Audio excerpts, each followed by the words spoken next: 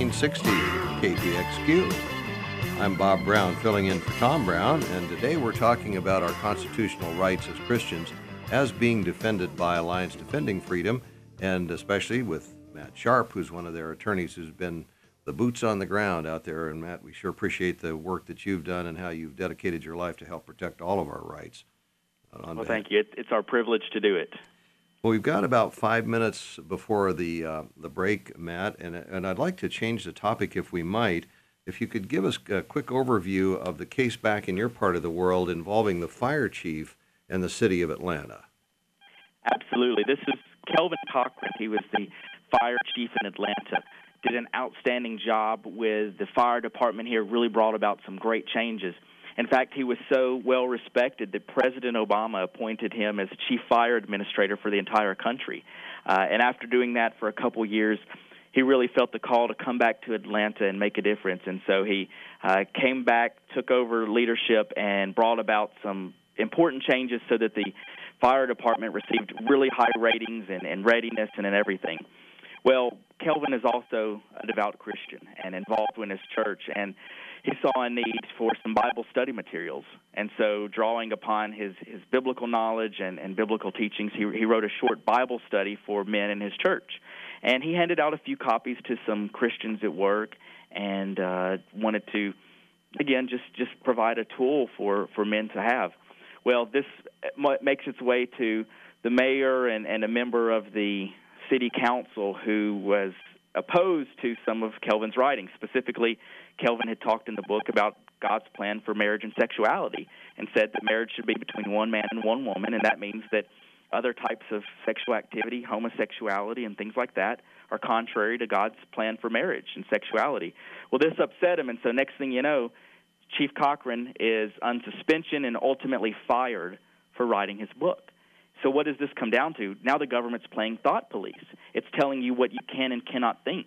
It's telling Chief Cochran that because of his beliefs, not any evidence that he had discriminated. In fact, an investigation showed that he had never been accused of discrimination. There was no evidence of it. He was beloved by everyone. But because of his beliefs and because he wrote them down in a personal devotional book, he lost his job and was fired. Now, this, as a Christian, I can tell you, is extremely frightening because now we're getting where no one's safe. If you dare put your beliefs in writing or mention them or hold beliefs that are contrary to those of certain government officials, your job's on the line, your reputation's on the line. So we're defending Chief Cochran in a lawsuit against the city of Atlanta and our mayor, Kasim Reed, for being terminated for the simple fact of holding certain beliefs and sharing those in a devotional book that he wrote for men in his church. So, Matt, this devotional pamphlet that he wrote was not a part of the official fire department literature. That's correct. This was something he wrote entirely on his own. And in fact, before he wrote it, he submitted a copy to the city's ethics department just to make sure that he wasn't violating any ethical duties. And they said they were fine with it, that he wasn't doing it, that he was allowed to publish such a book. And so he went through all the right channels to write this private book. Again, nothing that was related to his job duties or that he would force on anyone or even operate according to. But those private beliefs became a basis for his public termination from his job. And where is the case procedurally now?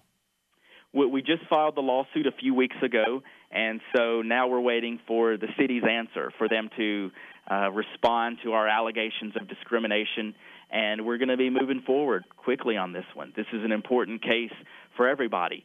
No one should live in fear of the government coming and knocking on their door saying, hey, you can't think that, you can't write that, you can't put those beliefs out in public.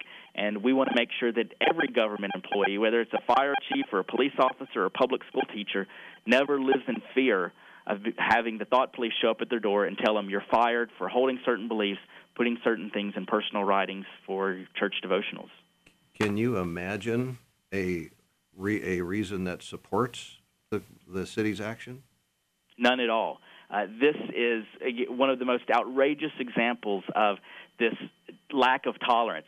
What's so funny is they're trying to make this case about, well, we doubt Chief Cochran can be fair and impartial, and his views are going to influence everything he's done. But the problem is, one, that's not the case. There was no evidence of him ever acting improperly. He was beloved by everyone, again, even sought out by President Obama as the national fire chief. But they're imposing a one-way tolerance. You tolerate our beliefs, but we're not going to tolerate yours. And that's the message they're sending when they go after situations like this and when they go after people like Chief Cochran is, you tolerate our beliefs and our views, but if you have anything different, we have no tolerance and no effort whatsoever to tolerate yours. And your job's on the line, and you can be fired. And so it's a scary precedent that we're starting here and that we're likely to see pop up again and again. So unless we take a stand here for great men like Chief Cochran, we're going to be losing some important ground. Wow. Matt, thank you so much for taking the time to be with us today. We greatly appreciate your insights. Final quick question. If one of our listeners has been moved by what you've told here today, what you've been telling us about, how can they support ADF? They can visit our website, www.alliancedefendingfreedom.org. We do all of our cases free of charge. So Pastor Reed, who we've been representing for 8 years now, Chief Cochran, and students and others across the country, we're able to do free of charge. And it's through donations, large and small, that we can do this and help individuals take a stand for their rights against quite often oppressive governments trying to censor their religious speech. So if someone wants to know more about what we do, to learn how they can support us, both prayer or financially, or if they've got a situation that they've got legal questions about, we'd love for them to contact us at www.alliancedefendingfreedom.org and learn more about our ministry and what we can do to help them. Great. Matt, thanks again so much for being with us. I look forward to talking with you again soon. Absolutely. Great talking with you, Bob. If you're just tuning in, you're listening to Koinonia on Faith Talk 1360 KPXQ. This is Bob Brown. I'm filling in for Tom Brown, and we've just finished a half-hour segment with Matt Sharp of the Alliance Defending Freedom. By the way, just for background, Tom Brown and I are not related, but I do have a brother named Tom Brown, but he's stuck up in the snow in Big Fork, Montana. I'm the coordinator of a nonprofit practice legal group at Ridenour Hinton, a local Phoenix law firm of about 30 lawyers. We have 3.5 lawyers who primarily support faith-based organizations and some secular charities as well, but we deal with the interaction to a great extent with the Evangelical Christian Church as it tries to interact with government regulations, IRS regulations, sign regulations, and so forth. And in fact, in the interest of full disclosure, I'm an allied attorney with Alliance Defending Freedom. I've been through their constitutional law training, and I regularly accept cases in connection with them to help churches, for example, revise bylaws and articles and that sort of thing. Well, let's turn now to we have Jerry Foltz with us on the phone from the lovely state of Colorado. Jerry, how are you? Great, Bob. How are you? It's great to have you with us. Jerry is if I have this right, Jerry, you're the Chief Operating Officer. Is that right? Have I got your title right? Yeah, close enough. They call me a VP, but COO is a lot of what I do, yes. So okay. That's fine. And Jerry and I have worked together on several projects in the past, and he's with a company called Computers in Ministry. Jerry, would you tell us a little bit about your company and how you got started and kind of what you do from 100,000-foot level? Sure. We started in 1996, so coming up on 20-year anniversary. We are organized as a 501c3 nonprofit, and we exist solely to support the IT needs, information technology needs of faith-based Christian ministries. So what that typically means is churches, Christian schools, mission organizations, and the like.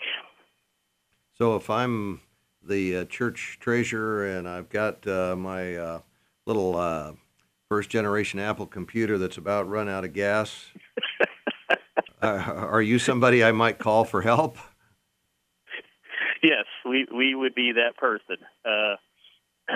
I'm not sure we still have the gasoline for that version of computer, but we might be able to hook you up somewhere on that. But yes, we're those people. And so we will spend a little time talking about the kinds of things that you do. Now, when you say computers in ministry, does that mean you do all kinds of different computer consulting, or is it just cloud computing that everybody wants to talk about today? Well, cloud is obviously kind of the most recent development. and really represents some very significant opportunities for all stripes of ministries. But cloud wasn't around 20 years ago when we started, and so we kind of got our feet wet, just supporting and advising and consulting ministries on kind of the traditional infrastructure, like the whole server setups and networking, and we've had a help desk to help out end users and that kind of thing in ministries. And so been very traditional, I guess, in that sense. But obviously cloud is now, since the advent of the internet and now the opportunities for cloud, it's a real game changer. And so a lot of new things, a lot of change. I mean, there's always a lot of change in IT, obviously, but this is one that we find in ministries from a variety of backgrounds and sizes and missions. There's pretty significant opportunities for ministries from a lot of different angles, really, and with the cloud. So a lot of what we're doing now is focused on that. Yes. Do you still have a help desk for my We do. at my old XP server? Yeah, we do. We support. I think the last number I saw was we're around maybe 1,000 or getting close to 1,000 actual end users that we support via our help desk in various ministries around the U.S.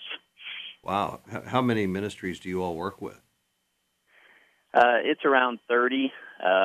Don't have the exact number in front of me, but it's around 30 that we're currently partnered with. And would these be primarily in Colorado, or do you also have some in Arizona?